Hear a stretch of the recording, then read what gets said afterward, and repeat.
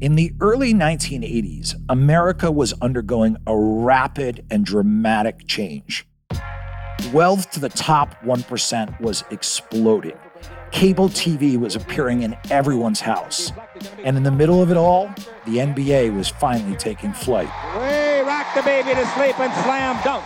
But along with this explosion of success came something else. Len Bias came to Boston, he did his press conference, and then he went back and partied with some friends and didn't make it till the next morning. It was just absolutely stunning. I'm Adam McKay. I've been a basketball fan my entire life. I was actually with Ricky the night he passed.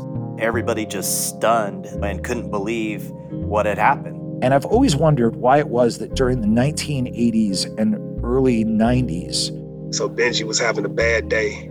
I never thought that I was going to be in a position to use a gun. So many rising basketball talents died. And then, they die, it becomes almost like mythology. And as we started to dig into it, we found connections and a much bigger story than I ever imagined there would be. This is a series about basketball and politics, about rim-rattling dunks and economics, about fast breaks and failed policy. It's about an American decade that I still think to this day we don't fully understand. The 1980s, the beginning of the Reagan Revolution. To share with you my hopes for America, to discuss with you the kind of nation we are and the legacy we'll leave to our children. It was a decade that was more flamboyant, brighter, and richer than any since the 1920s.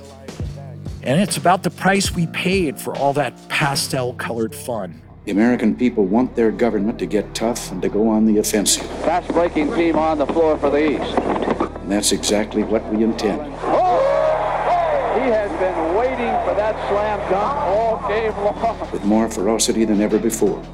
This is Death at the Wing.